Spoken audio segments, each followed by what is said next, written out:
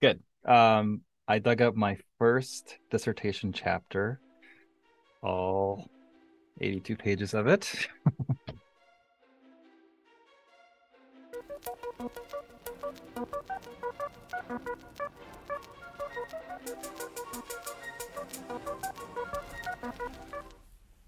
This is Two Authors, Two Books, a public humanities podcast created by Octavio González and brought to you through the Susie Newhouse Center for the Humanities at Wellesley College. Tavi is a poet and professor at Wellesley College, where he teaches courses on American queer literature and culture, British and American modernism, and the 20th century novel. He is the author of Misfit Modernism, Queer Forms of Double Exile in the 20th Century Novel, wherein he explores the concept of alienation through the works of Jean Rhys, Nella Larson, Christopher Isherwood, and Wallace Thurman. Today, in our inaugural episode, Tavi talks with Philip Tsang, assistant professor at Colorado State University, where he teaches Victorian, modernist, and post-colonial literature. Philip is the author of The Obsolete Empire, Untimely Belonging in 20th Century British Literature, published in 2021 by the Johns Hopkins University Press. The work focuses on Henry James, James Joyce, Doris Lessing, and V.S. Naipaul, and explores how literary reading can help us to understand the frustrated interplay of attachment, intimacy, and exclusion under empire. Okay. So Philip, do you want to do the icebreaker? Sure. Well, first, I just want to thank you for joining us on this debut podcast. And I guess you would like to answer the Proust questionnaire question: which words or phrases you most overuse? Yes. I guess the word that I tend to overuse is ambiguity. I use this word a lot when I teach. Walter Benjamin said that ambiguity is the law of dialectics at a standstill, and I completely agree. I'm most drawn to texts that are politically and aesthetically ambiguous. For me, they are just more interesting to think about and write about. And when I teach, I always encourage my students to wrestle with ambiguities rather than come up with clear-cut answers. Great. I like that Benjamin quote. I'll have to remember that one. Okay, so my question for you, Tavi, is what is your motto? So my motto these days, due to the fact that I've never had a root canal before, so this is my first one. My motto is now: it's never so bad that it can't get any worse. So that's my kind of pessimistic motto these days. I think it comes with the territory of adulting, so to speak. So yeah, I guess at this point I'm a cautious pessimist about most things. But if the worst thing I have to worry about is a root canal, I think I'm in good shape, especially since I'll be heavily sedated for it. I have absolutely no tolerance for pain. Okay. So yeah, I'm very excited to have this dialogue, and we've been having this dialogue for a few years now, right? So I'm very very excited to see the fruition of these arguments in our book form. And so I guess I just want to start with where do you want to start? I think the first question for us is the concept of otherness and how that's a major feature of both of our books. So how do you conceptualize otherness, or is otherness even the right concept? I guess.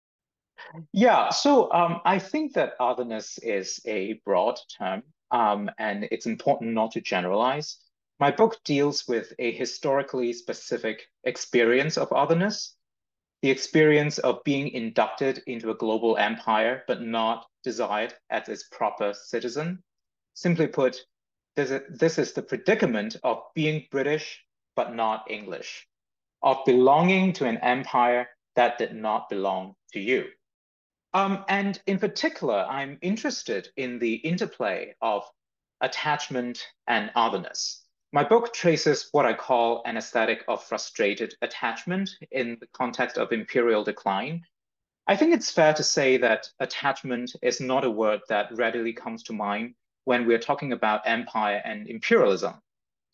But my book begins with a simple premise, namely that for people who were molded by imperial structures and institutions, they harbored a deep identification with England, regardless of their views on empire. So, what does it mean to grow up in the shadow of a distant country that governs one's education and career? perhaps more importantly, what does it mean to be attached to something to which you have no proper claim? So my book shows that this frustrated attachment has three distinct features. The first feature is that this is an unreciprocated attachment, because the writers I look at express a constant sense of estrangement and exclusion from England. Rather than fully reclaiming an English heritage or identity, they live in the gap between an expansive Britishness and an exclusive Englishness. And the second feature is that this is an improper attachment, in the sense that England appears as the wrong object of desire. These writers' longing for England is a self-consciously misplaced attachment, imbued with irony and embarrassment. And third, this is an untimely attachment. Imperial England was in decline. So the attachment these writers felt toward England was fostered through their diligent reading of English literature, so that the England they imagined was a literary construct that only exists in romantic poetry and Victorian fiction. This literary England was out of place with the reality of imperial decline. So my book shows that these troubled and also troubling attachments coexist with other political investments, including anti-colonial ones. In addition, I maintain that attachment is not affirmation or endorsement.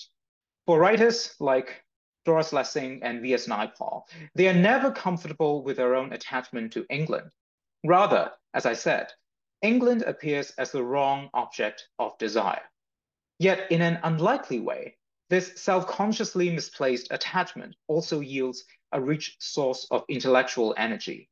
So my book complements post-colonial scholarship by showing that imperial attachments, which are, as I said, unreciprocated, improper, and untimely, could be as disruptive as anti-colonial projects. So I guess I can ask the same question to you, Tavi. I think that there's a really interesting connection between my analysis of frustrated attachment and your analysis of the modernist misfit.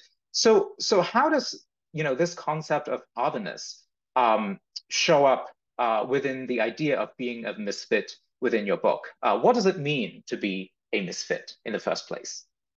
Yeah, I'm very interested in the parallels here in our mutual archives. So my book, as you know, looks at two American and two British modernists, and I think for all four of these case studies, they are wrestling with this in some ways a dual attachment, and one attachment would be to what we might call modernist culture itself, right? They are all very much self-consciously creating themselves as modernist authors in the vein of the literary tradition, right? But they were also attached to their home culture, whether they be the so-called New Negro during the Harlem Renaissance, or whether they are scions of the English novel like Isherwood, who very famously Somerset Maugham, I believe, said that Isherwood held the future of the English novel in his hands. Or Jean Rhys, who's another very interesting modernist and then post-colonial feminist writer. So she, in some ways, straddles a lot of these traditions, which makes her, in some ways, one of in some ways, the exemplary misfit of the bunch. And so I think, for at least two of them, if not all four, they have this relationship to empire that you talk about, but they also have this other attachment to modernism itself, and I think that's one distinction between our projects. I think someone like Nella Larson, who is this Afro-Caribbean Danish hybrid, saw modernism as the one key to her identity as an artist, and I think that's an enabling identity, an enabling attachment, but also fairly far afield from her home culture, so to speak, right? So how do these Black modernists in particular make modernism their own and also express their own cultural anxieties and cultural attachments, right? So that's one way that I see the resonances and also the parallels and also the distinctions between our works. So I guess my understanding has less to do, obviously, with the post imperial formations that you talk about, especially because and we're talking in some ways about an American empire that is just beginning when you're talking about the 20s in the 20th century, right? And so it's a really interesting kind of a dual study that I embarked on here, and the idea of the misfit would organize all of these conflicting attachments, in a sense, using the term from the 20th century, the early 20th century, for this type of non-belonging that is a form of belonging, right? So the only belonging that these authors really shared is to modernism itself. Otherwise, they had a very vexed differences among them and even within them, right? And so I think for me, the misfit notion was in some ways an organic outgrowth of my study in these archives, and how, failing having more contemporary understandings of identity, I think terms like misfit or nonconformist were the terms of art for these earlier formations that were exploring the same predicament, right? How do you feel about belonging to different cultures and also feeling like you don't belong to any culture, right? In Wallace Thurman's novel, the idea of being a total misfit is an indication of that intersectional predicament of his heroine, right? So I'm really interested in these pre-contemporary understandings of intersectionality, I guess. And I think the other piece to this is how negative this structure of feeling is. That feeling like a misfit is quite a negative and non-triumphant, right? And I think in some ways, one of the reasons for example, I look at Jean Rhys's earlier work and not her later work, she's obviously very well known for White Sargasso Sea, which is, the writing back to the empire, to Charlotte Bronte and Jane Eyre. And that's a much more oppositional, anti-imperial novel, right? Whereas her earlier work, like Quartet or Voyage in the Dark, I think are exploring much more of those nuances that you talk about in your book. So I would say that Jean Rhys would be a great chapter in if you were to expand your book, say, into a course or a seminar, right? Because she's absolutely, I think, beholden to these imperial and post-colonial formations, right? So it's a very fascinating intersection, I think, in terms of this discourse. But I think one question that I had for you that's a little bit more granular and more about form is, I was really struck by the introduction to your book, Philip, on how you use autobiography as an entry point for the analysis of fiction. And I was wondering, and again, this is kind of like inside baseball, but I was really curious about this choice that you made. It's a very almost lyrical introduction, and very specific in looking at autobiographical writings as an entry point into the study of the post-imperial British novel. And so I'm very fascinated by that choice, and whether were you tempted to explain that choice at any time in the book itself? Yeah. So, well, first of all, I actually wrote the introduction last, and I wrote it in a style that sets it apart from the rest of the book. So I only talk about memoirs and autobiographies in the introduction, and not in the rest of the book, because my goal was to speak to the largest possible audience. So the body chapters analyze literary texts, and my focus is on questions of form and aesthetics. And the target audience is more specialized, right? My target audience for the body chapters would be academic readers in modernist studies or in literary studies in general. But the introduction caters to a wider audience. So I wanted to write in a more accessible way, and I thought that memoirs and autobiographies are a great tool for that. Instead of offering a dense theoretical analysis of text that I'm going to read in the book, I wanted to give a more accessible, a more reader-friendly approach to my topic. So the introduction focuses on late colonial subjects, or the figure of the last colonial, because these subjects exemplify the particular relation to time that I want to explore. That is, they imagine themselves at the end of a historical line, but unable to move beyond that end. So I take stock of an inventory of feelings, such as unrequited attachment and shameful desire, that are specific to the late colonial world. But these feelings are only a starting point for the body chapters, in which I aim to show how the distinct formal features of the works in question can be attributed to geopolitically inflected desires and attachments.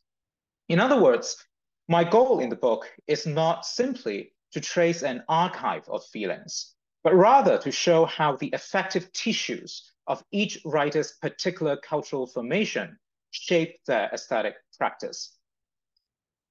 So on the whole, I am less interested in biographical details than in rhetorical gestures, formal ambiguities, and stylistic experiments. So my question to you, Tavi, is has to do with Isherwood, actually.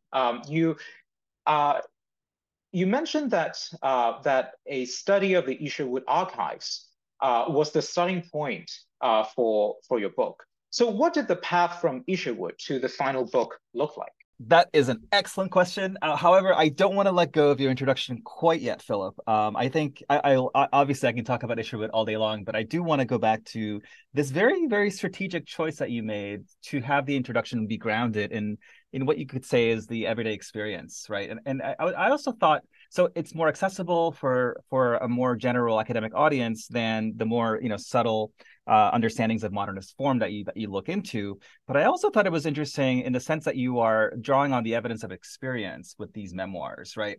And for me, it struck me as if you were saying this is the truth of this predicament because it's been written about in the real lives of these writers, right? So it's not simply a fictional formation. And I think that's a really compelling argument for establishing the claims of your book itself, right? So you're talking about this attachment to empire, and you are actually drawing on these figures who wrote about these attachments as real life, real historical people who felt these attachments.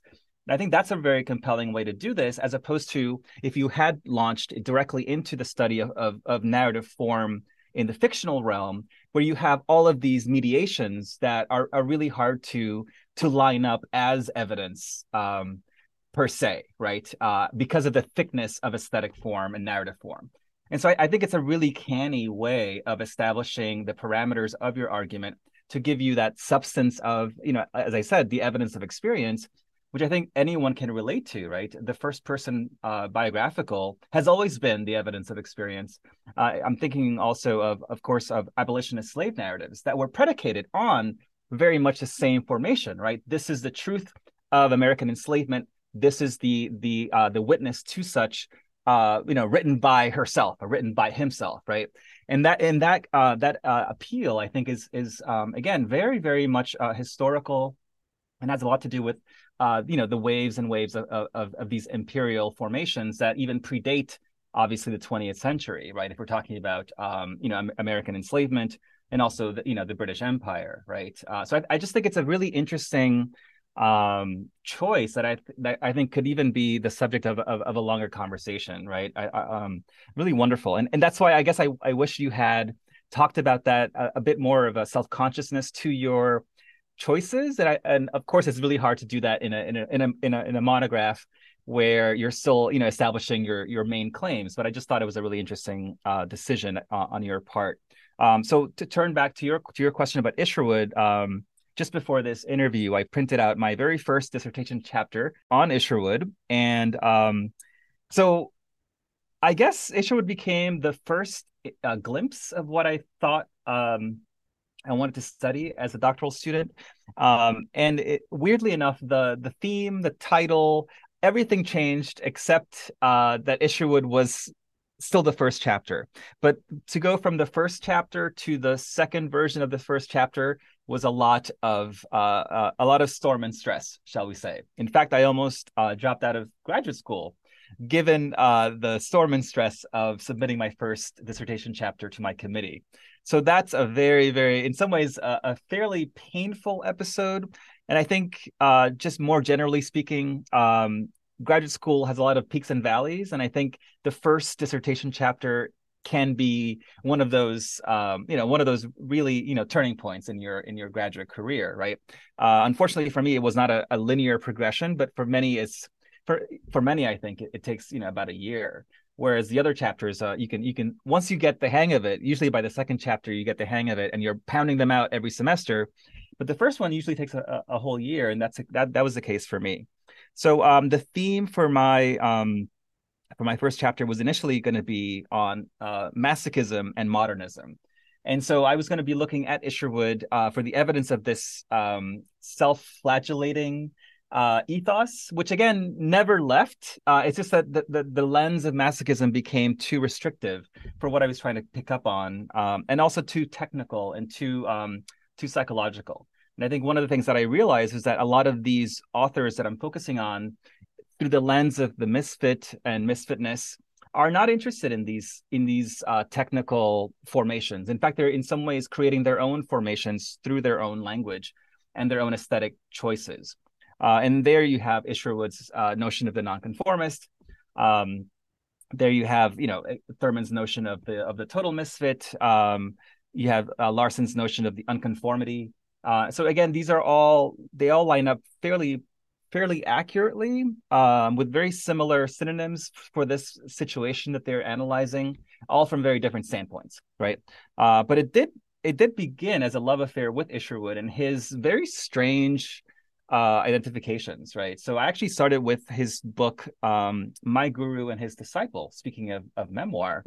And even in the title of that book, My Guru and His Disciple, you see the sense of the self-attenuation, the self-distancing in the Isherwood persona, right? And of course, Isherwood is famous for that embracing of impersonality, where he's always referring to himself in the third person, right? It's always Christopher this, Christopher that, even though it's all extremely autobiographical, whether fictional or not. So it's a very strange, again, self-othering, which I was very interested in from the very beginning of my project. So the terminology changed, but the predicaments, the situations, and the attachments remain the same. So I guess I'll stop there for now. So a little bit of kind of the process of developing the theme and the theme as it evolved, but the authors still remaining fairly constant. So I guess for me, I'll turn the question over to you. What was the beginning of your monograph as a dissertation? Was it Naipaul? Was it Joyce? So my dissertation began with the exact four authors that ended up in my book. Um, so the I guess the origin of my dissertation was actually a parallel reading of Henry James's The American Scene and V.S. Naipaul's The Enigma of Arrival. Few people would put these two books together, but for me, they seemed to be two versions of the same book. So both texts have been deemed highly problematic. In The American Scene, for example, Henry James bemoans the passing of Anglo-America. He laments that the America he returns to in his late years bears little resemblance to the America of his youth. This is an America which was an America that was an extension of England. Now, many of his comments seem conservative and even eccentric, but he also writes himself off. He registers his own obsolescence and renders himself absent from America's future. And that's why I describe James's late style as a style of self-effacement. And similarly, in The Enigma of Arrival, V.S. Naipaul is obsessed with an ideal English past that he has missed. He imagines himself as temporally and culturally excluded from that perfect English order. Temporally because of his belated arrival, and culturally because he is a colonial, because even after decades of living in England, he is not English. Now, all of this may seem deeply problematic. No wonder so many critics have accused Naipaul of being an empire apologist. But when Naipaul imagines his exclusion from perfection, there is also an elevation in perspective, a deeper understanding of his own relation to England. So in both James's and Naipaul's books, a reflection upon an obsolete English order results in a unique historical awareness, an intellectual openness, and a refusal to rest content with any fixed notions of identity or community.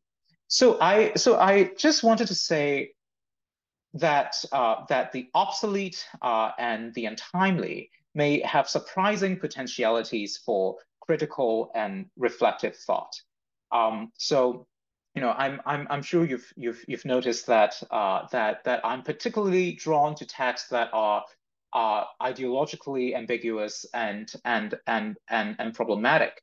And in fact, I think that um, in a way, both our books are a misfit within modernist studies in a field that prizes the imperative to make it new. Um, so when I was writing, when I was turning my dissertation into a book, I was really apprehensive about having the words obsolete and untimely in the title because I thought uh, that wouldn't fly in a field that is so invested in newness Hmm. and innovation. But then I also found myself asking, who gets to make it new? Who gets to embrace newness, to welcome newness into the world? Why is it that some writers are eager to make it new, while others are stuck in outmoded or discarded experiences and attachments? So I hope that my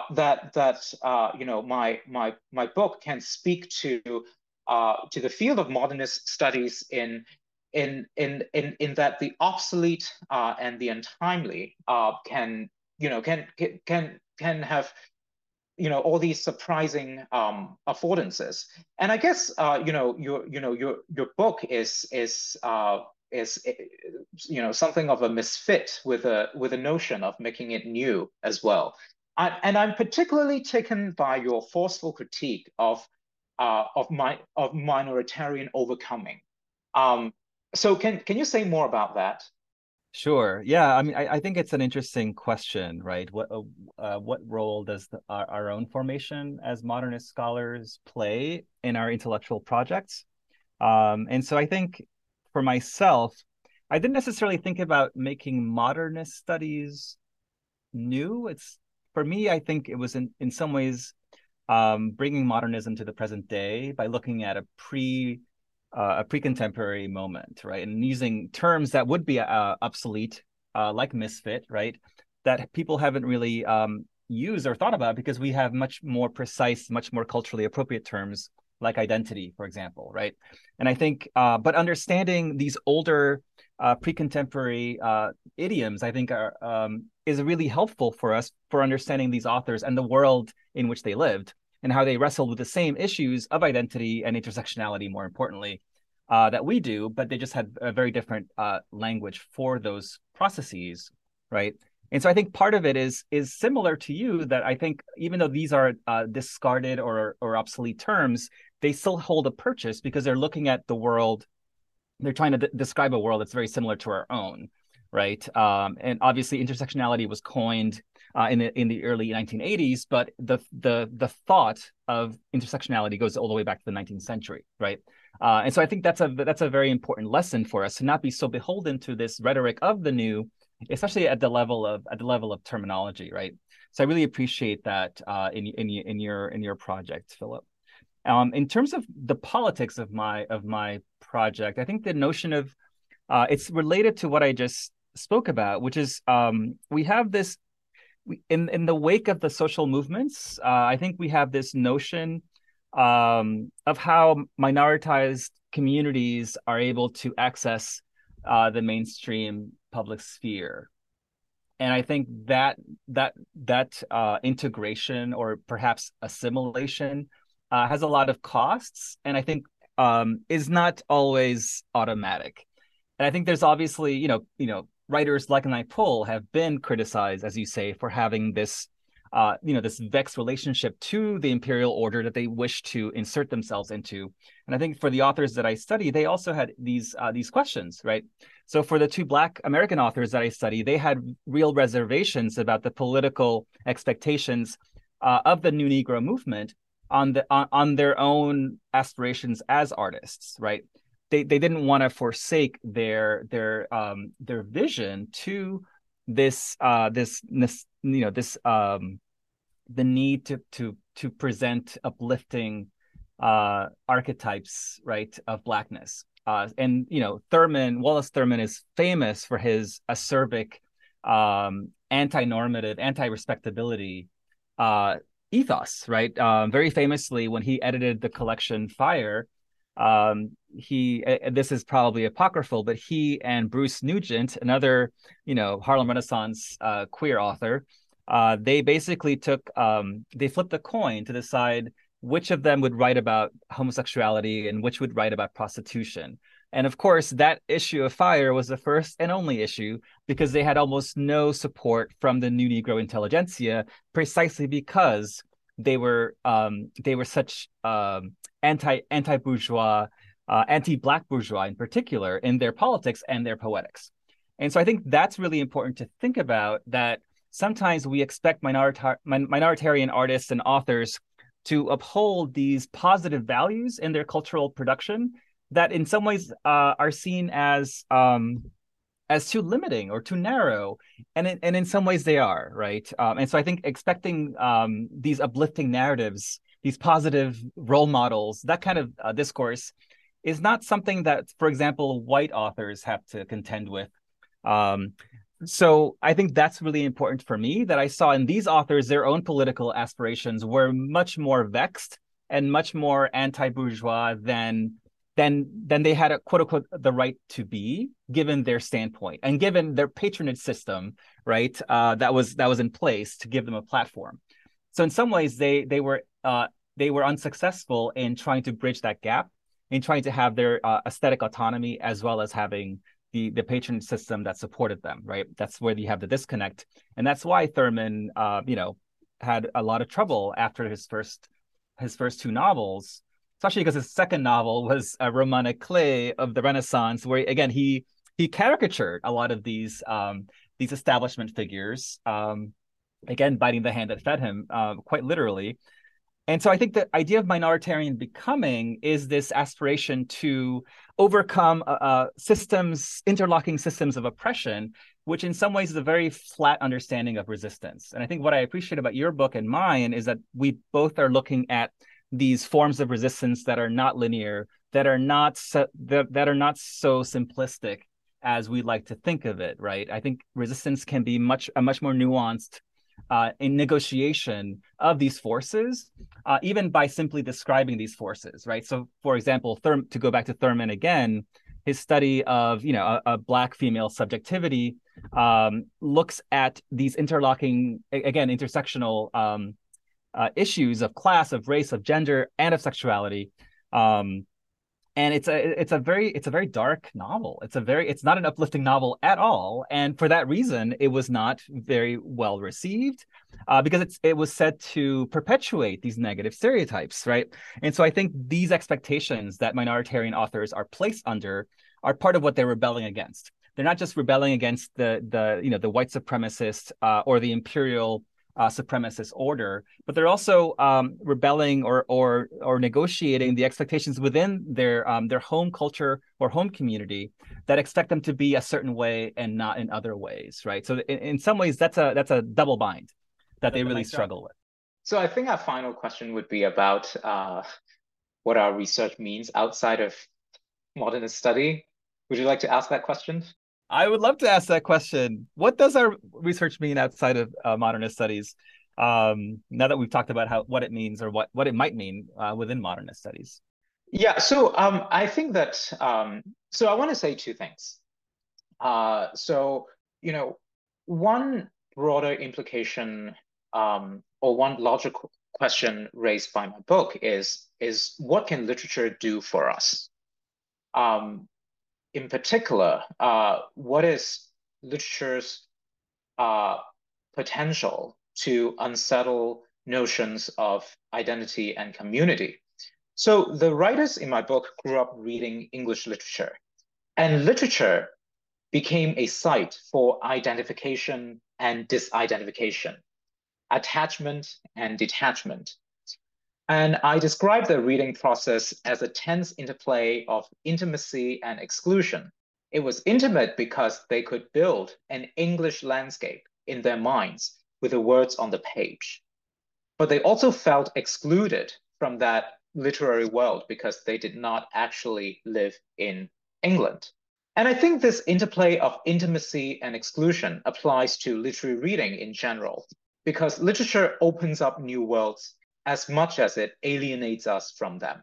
We identify with literary characters and other things in books, but literature also challenges the way we perceive the world.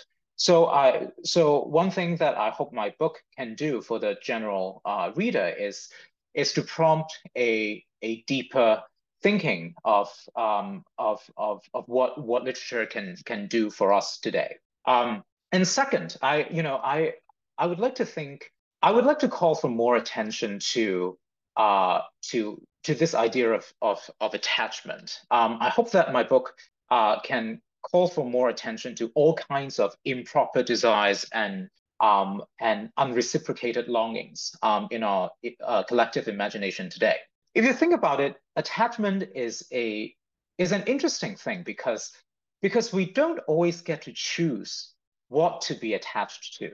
We may realize that our objects of attachment are wrong and inappropriate.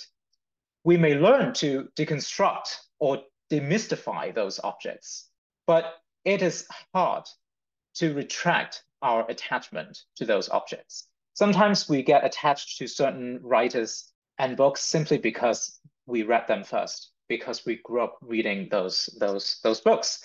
So I think that examining attachments at the individual and collective levels can reveal a lot about the violence and trauma that we are subject to.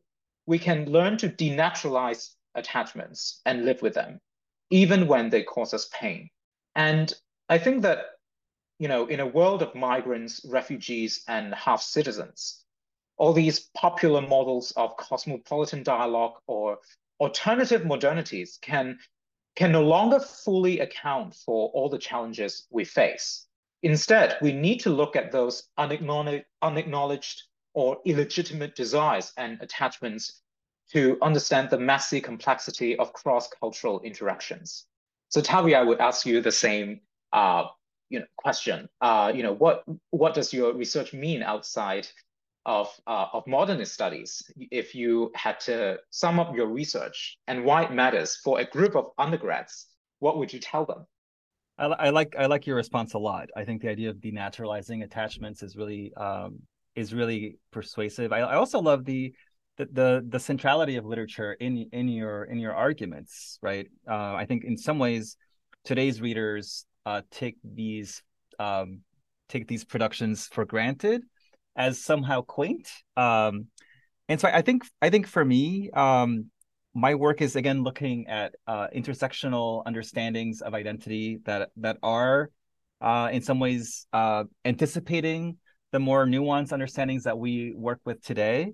But I think one way that I understand my ideological commitment is so Kaji Amin has a very fabulous first book himself called oh my God, I'm blanking on Amin's book. Something attachments. Speaking of attachments, Disturbing attachments. Disturbing attachments. Thank you. And I think that the notion of de-idealization is a fairly influential notion from that book. And I think the idea of denaturalization for you, de-idealization for Amin, I think these are young scholarly interventions in a field that has been trying very hard in the last, 20, 30 years to go beyond its very narrow Eurocentric canon. And so I think in some ways, what I'm trying to do outside of modernist studies is what I'm trying to do within modernist studies, which is expand modernist studies outward. And so that there's not such a huge gap between the object of our study and the and the contemporary readership of those objects, right? And I think in some ways, because modernism is now, over a century old, it's easier to historicize it, but also to make it new in a sense that it does reflect who we are today in the 21st century. And I think it's a lot easier to make that case when you're making arguments about post-imperial attachments to empire, or about intersectional understandings of identity before intersectionality was really a term of art. And so I think those kinds of arguments that we're making are compelling to a contemporary audience, because they translate these modernist formations into contemporary terms, right? I think we're doing that. But I also think this attachment to literature itself is important to underscore, as you just did. As you know, the first chapter of my book is actually a chapter on methodology, where I talk about the methodology that brought me to these insights, and that what I call immanent reading is looking at literature as itself, as I.A. Richards says, a way of ordering our minds, as opposed to, I think, a lot of scholarly work in the humanities has really, for many reasons, has turned to other discourses to try to boost the profile, right? So that you have a lot of turns to, obviously, to cognitive science. You have a lot of turns to the sociology of literature, and all of these, all these methodologies that borrow from other disciplines. I think they're great. However, I think I'm doubling down on literature as its own discourse of studying literature, and I think that is in itself a very modernist gesture. But I think you're also, I think, on board with that idea that literature means a lot, and it meant a lot to these writers who were trying to produce it themselves, but who were also formed by it. And I think in today's world, I think we discount literature, even though we are immersed in all kinds of aesthetic representations, whether they be literary or not. And so I think just bringing back this attention to the aesthetic, whether it's mass mediated or whether it's a niche a market like modernism, I think is important.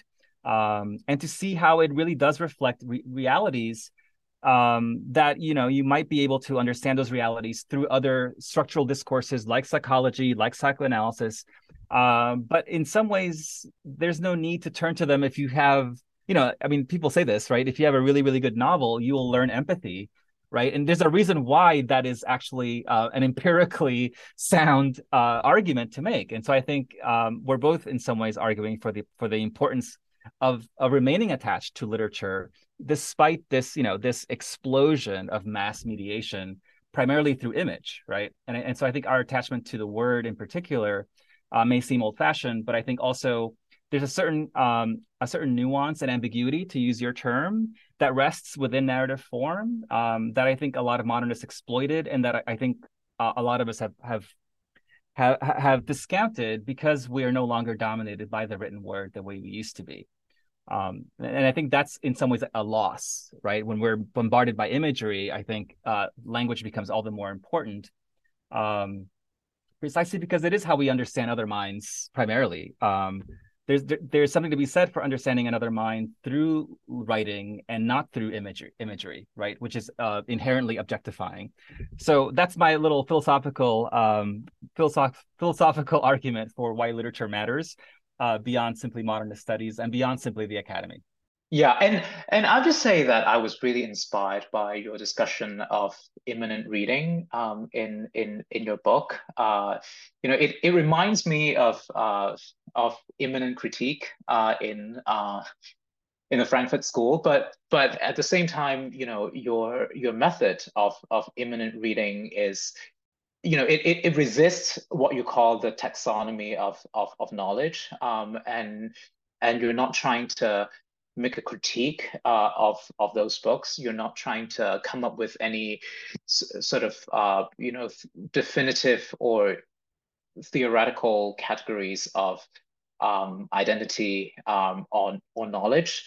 But you're thinking with the authors, and that is what I am really inspired by, and I think I was actually doing the same thing in my book, and also in my own teaching.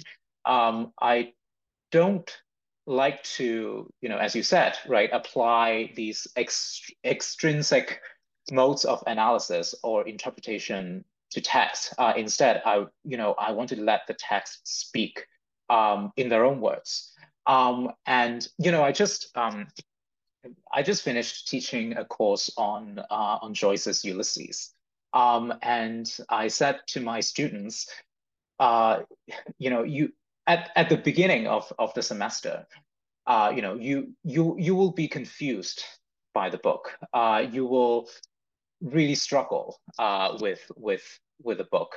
You will never master the book. If that was your goal, you will never succeed.